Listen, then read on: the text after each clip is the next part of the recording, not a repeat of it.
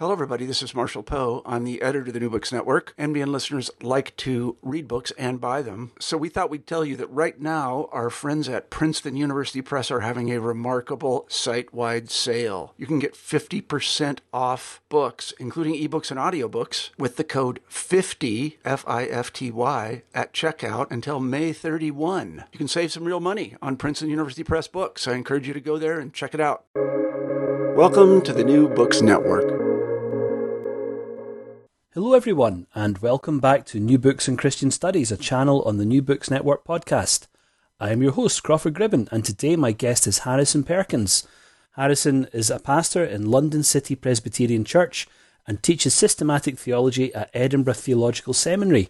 We're talking to Harrison today about his new book, Catholicity and the Covenant of Works, James Ussher and the Reformed Tradition, just published by Oxford University Press. Harrison, congratulations on the book and welcome to the show. Thanks. It's a real privilege to get to be with you. I'm glad to do it. It's great to have you here. Before we talk about the book, could you tell us a little bit about yourself? Yeah, so I'd be glad to. Yeah, so like you said, I am a pastor at London City Presbyterian Church. So that is my first calling, I suppose, where I get to preach and help shepherd God's people there. And then I also do some lecturing occasionally on the side as a visiting lecturer at Edinburgh Seminary. So those are the things that I do. I'm married to Sarah. We live here in London. I'm American by birth, so I love Southern barbecue.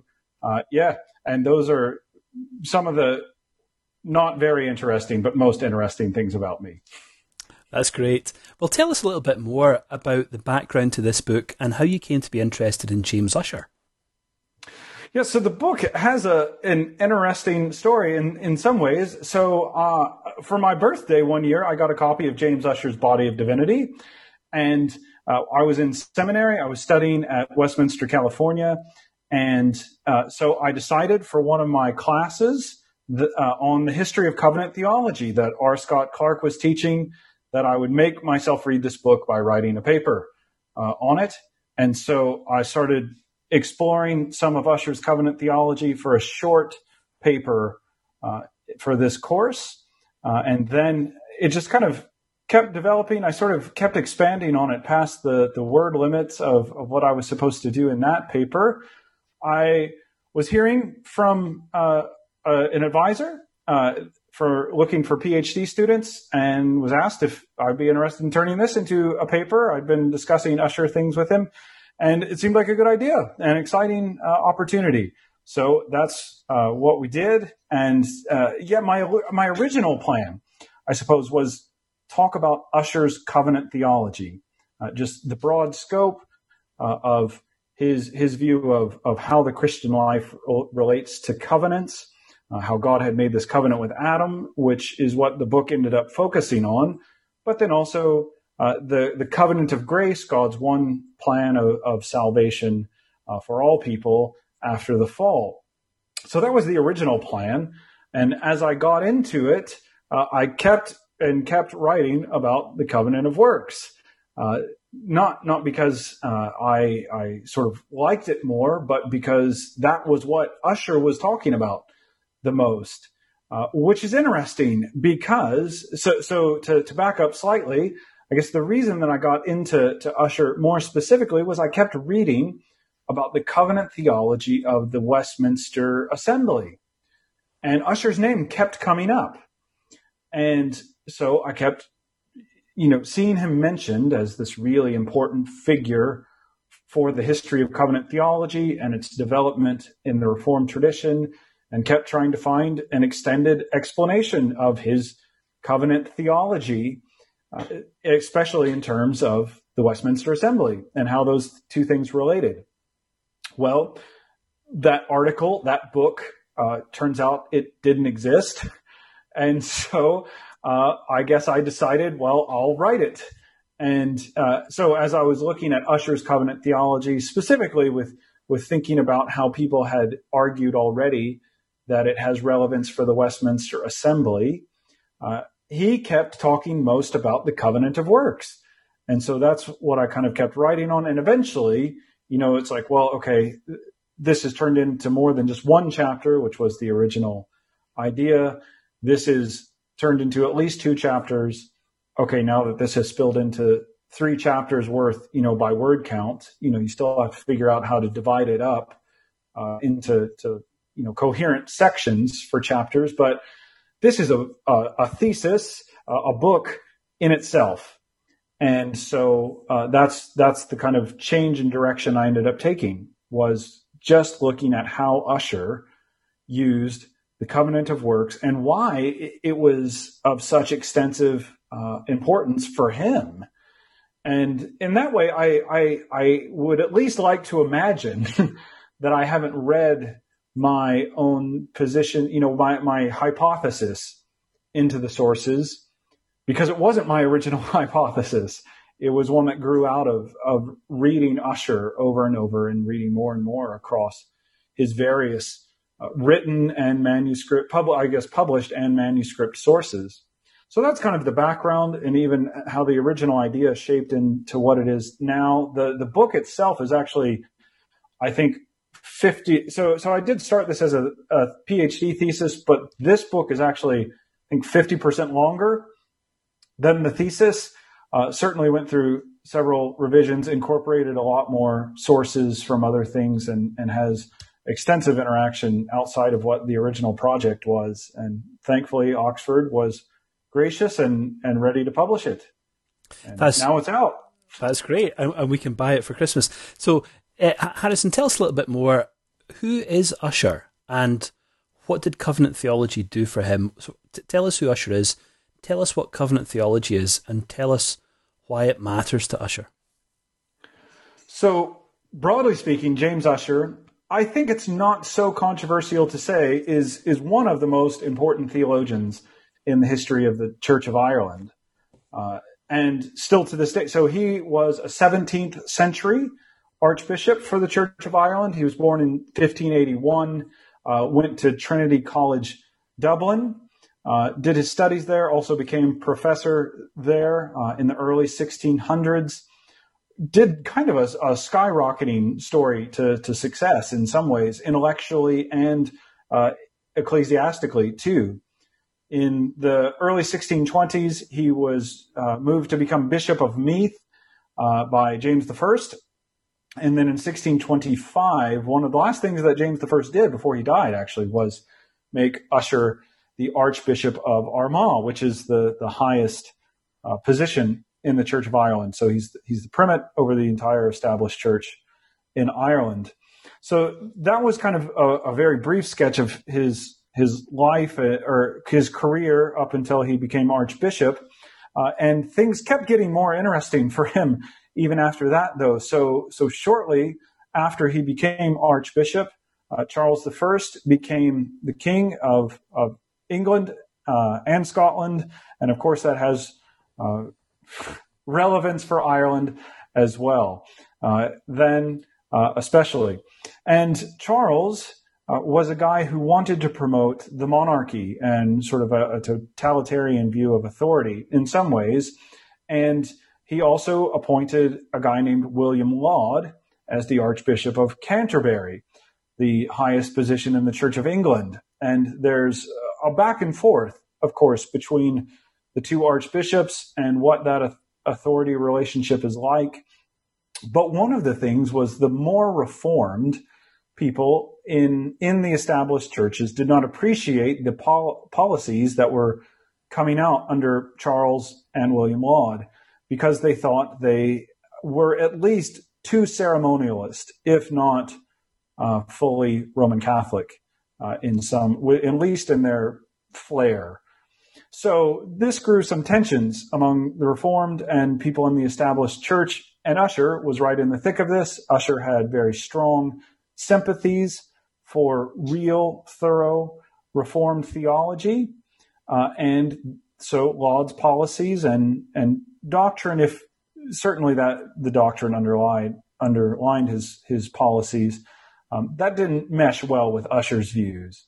And so Ussher spent a lot of time trying to keep the Church of Ireland independent with a small I, lowercase I, not in polity, but separate from the Church of England and under its own confessional heading. So they had the Irish Articles that were set in place in 1615, and Ussher wanted to keep these as the Confession of the Church of Ireland.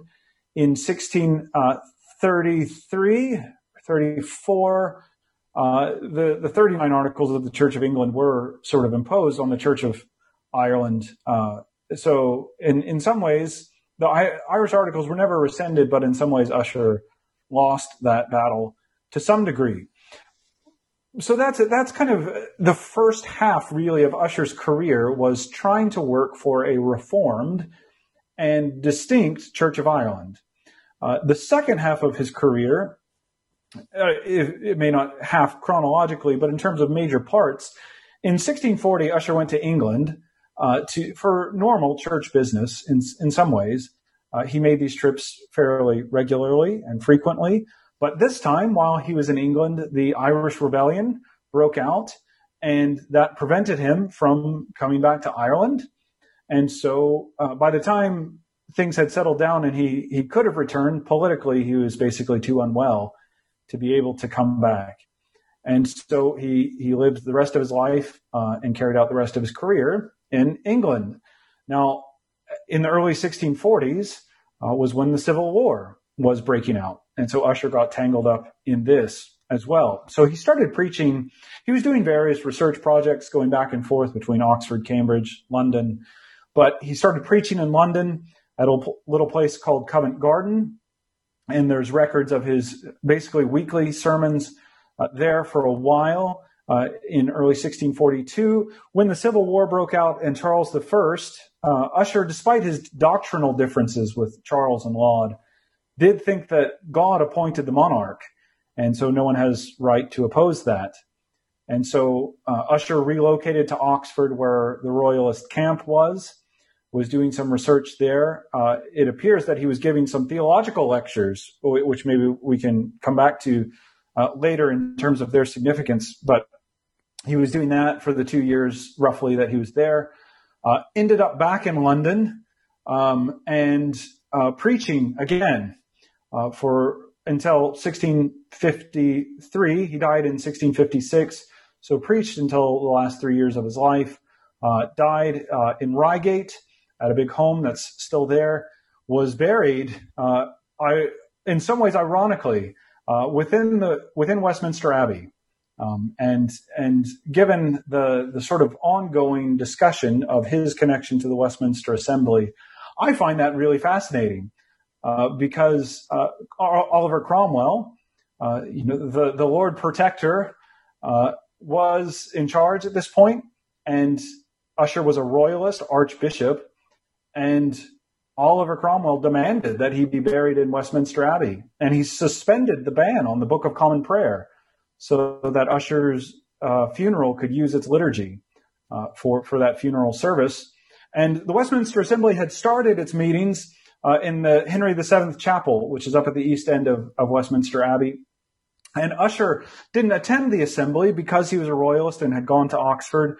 And yet he's buried in one of the little chapel areas right at the foot of the stairs that go into Henry VII Chapel. And, we can make too much of these things, but it's hard to resist, that just like in life, Ussher was just outside the room of the Westminster Assembly. So in death, he was just outside where they met too. And I find that at least interesting and fascinating that's how the story comes to an end. People have debated his legacy essentially since he died. There were competing stories about which party really owned Ussher, the Puritans, the Anglicans. Since then, the evangelicals of sorts, the Reformed evangelicals or the High Churchmen. And really, still to this day, there's dispute over to whom Ussher truly belongs. So that's kind of a story of who he is. I think covenant theology, how was covenant theology important to Ussher, was the other part of your question. So Ussher essentially made extensive use of this doctrine, and there's a reason for it, because covenants are essentially about how God relates to his people. And they are the formal relationships in which he binds himself to his people. So one, we can think about how this was important to Ussher because Ussher was a historian in some ways. He was a theologian, but he also loved history. And covenants are historical things. They are things that happened. They are things that God revealed. To think about God's covenants aren't to speculate about his decrees. They are to reflect upon what he actually did and said to his people in history. They're also about that relationship. And so the structure of these covenants, as God describes them, truly does tell us about how we're meant to relate to God. And so that's why Ussher made such extensive use of this. The Irish Articles, which I've argued in a forthcoming publication, he is at least the primary author, and I think there's real evidence of that. And there's some of that in this book too, but more evidence forthcoming. Is the first Reformed confession to make use of the doctrine of the covenant of works, and then that is increased and made a bit more rounded in the Westminster Confession of Faith. And so Ussher does really play a part in bringing covenant theology into the confessional tradition to some degree. So that's a sketch, I think, of his life, his work, and how he relates broadly, at least, to covenant theology. So, Harrison, much of the work you're doing for this project is quite new. It's groundbreaking, isn't it? And you explain in the book that you're interested in using manuscript sources alongside the print sources that might be a little bit better known. Tell us a little bit about how you went about using manuscript sources and some of the things you discovered. Yeah. So one of the things about one of the rich blessings that we have doing history of the early modern period now is the easy availability of so many sources on the Post-Reformation Digital Library, Early English Books Online, Google Books. We can get access to most of the published works from that time. That also means that they certainly become less scarce in terms of using them. And so we need to be cutting edge. I think we need to push at least somewhat past that and certainly do more than just summarize published works. That used to be very useful. Now, because so many people can get them so easily, we need to at least to do more than summarize them, analyze them, give context, think about them more and more, think about these, and also think about them physically. Books, we can download these digitally. That wasn't the case in the 1600s. These books had to travel from where they were published. People had to read them. And that, I mean, especially thinking about Ussher in Ireland, which if you think about books published in Europe, on the continent, well, they got to travel to Ireland for Ussher to use them. So I can't, in working on Ussher, I can't just claim, well, this European book was important, so it must have been important to Ussher. I need to demonstrate that he had access to this book. And that sort of thinking about the physicality of books and information distribution in the early modern period really got me thinking hard about method in general and connections, and how really every connection that we try to make in historiography needs to be demonstrable. Now, that's difficult because footnotes were essentially non-existent to some degree or other in the early modern period. Sometimes marginal notes record sources, but sometimes they don't. And plagiarism was a far different kind of category back then than it is now by a long shot. But we can still think beyond just, well, did they say it? Now, certainly if they say, I used this book, I leaned on this person's work, that's very helpful. But we can push past that. We can look at personal papers and see, did they leave records, in other ways of books they were reading and thinking about? Did they take notes from other books? Did they have letters to and from other theologians and thinkers and writers that can tell us, well, they were interacting with them to some degree or other? We can also just check library records. And that can be very tedious and very difficult depending on the person and the library and when and where this was. But was the book available to a person who was studying in this library at that time? So Ussher is a good person to use in that regard because there are good records of the books he owned. of the books that he annotated. He also made a lot of notes in his personal papers about the books he read and that kind of thing. And there's a brand new, beautiful edition of his letters that tell us not only books that he was reading as he interacts with others about them, but also the theologians that he interacted with them as people. And so we have these demonstrable connections. But then when we think past even some of those things, we think, well, ideas were being disseminated in other ways. There is such thing as word of mouth, but we can't guess at that. So it may be lost to us, and that's a shame. But sometimes people write things down. So in the Ussher manuscript collection, there's a good, sizable body of auditor's notes that record things that Ussher said. And so other people writing down his lectures. So, for example, in 1643 to 44, when he was in Oxford, Thomas Barlow, Bishop Thomas Barlow, or the later Bishop Thomas Barlow, seems to write down some divinity lectures that Ussher gave. Not formal lectures, I think. It was more invite, would you do this for us on the side? But still, we have record of this really exciting set of lectures that would have been lost had it not been for these. The same with his sermons. Lots of people were writing down Ussher's sermons and taking extensive notes on what he said and leaving them for us. So this makes, Ussher an exciting field of study if we want to do this demonstrable link kind of thing and not guess about who was interacting with what book and that kind of thing, and even how ideas were spread outside of the authorized eye, so to speak, of being censored or not, formally recognized by the publishers and that kind of thing. So that's kind of some of the method going into this and why I've prioritized some manuscript sources. I think two of the most exciting ones, so you asked what were some things that I found. Two of the most exciting ones, there are lots of exciting ones, the sermon manuscripts and that kind of thing, but two that have been rarely used, and one of them has never been used.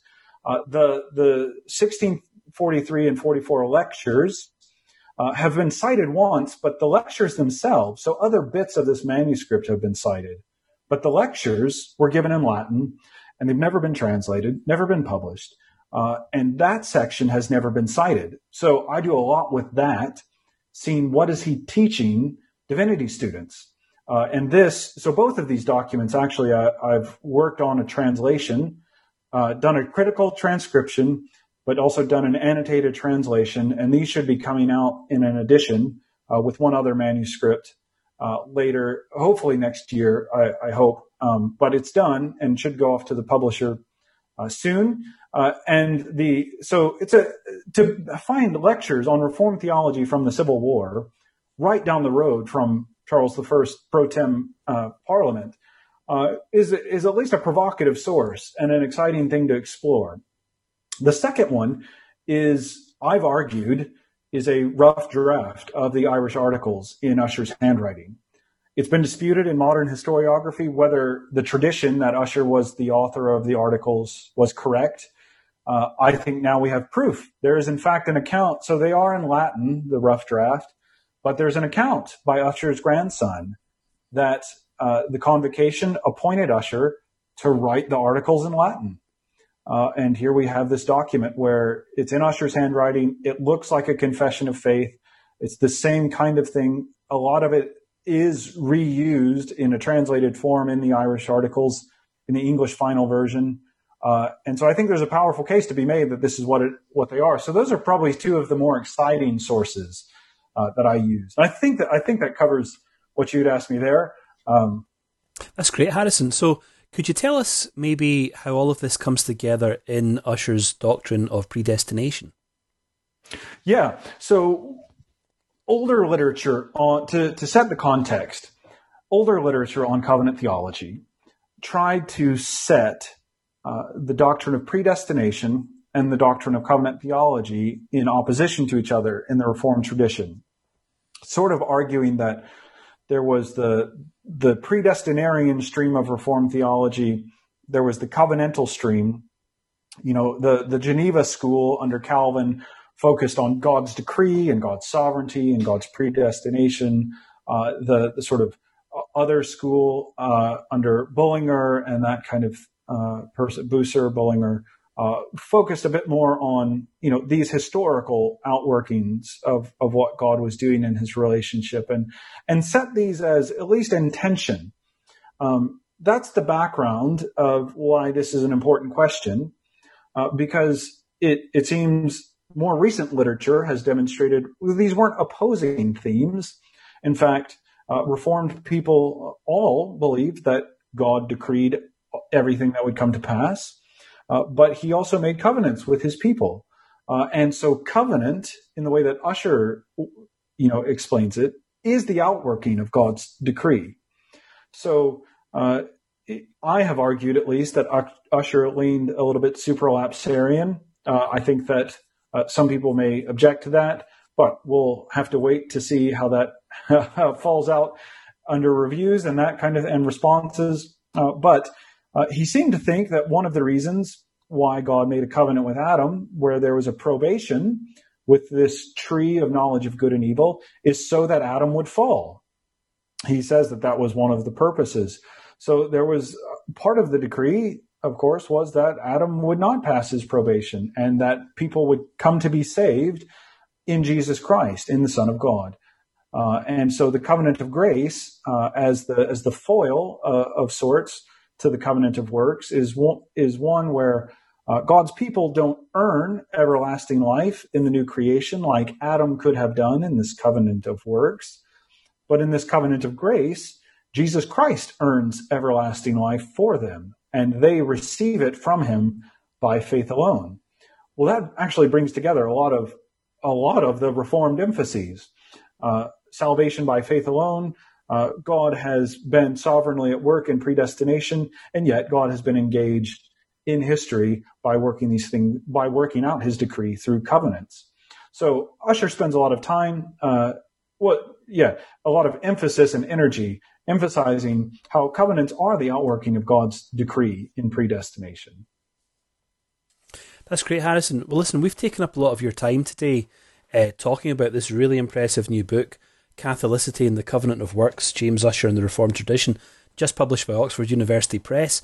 But before we wind up our conversation, could you tell us what you're working on at the moment?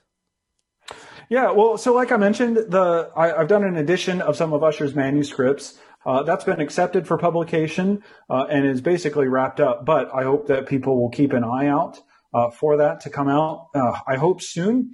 One of the things I'm working, also if they keep an eye out for the journal, The Confessional Presbyterian, I've transcribed some of Ussher's manuscripts there and also have an article on Ussher's life and his relationship to the Reformed tradition. That should be out later this year. And then I'm doing a theological book on covenant theology. So the Ussher book is a historical treatment, and now I'm trying to do from the perspective of systematic theology, essentially, why should people believe the covenant of works, covenant of grace, and covenant of redemption? So that's the next big thing. I'm about 7 chapters in. I think it'll be 11 or 12 chapters, and I'm hoping to propose that to a publisher soon now that I have a rounded idea. But that's the major stuff that I'm working on at the moment. Well, that sounds great, Harrison. Hopefully at some point we'll have you back on the show to talk about some of those projects. I'd love to come back. It's been a delight to be with you. Well, thanks for your time and take care. Thanks to everyone else for listening in today. I'll see you next time on New Books in Christian Studies, a channel on the New Books Network podcast.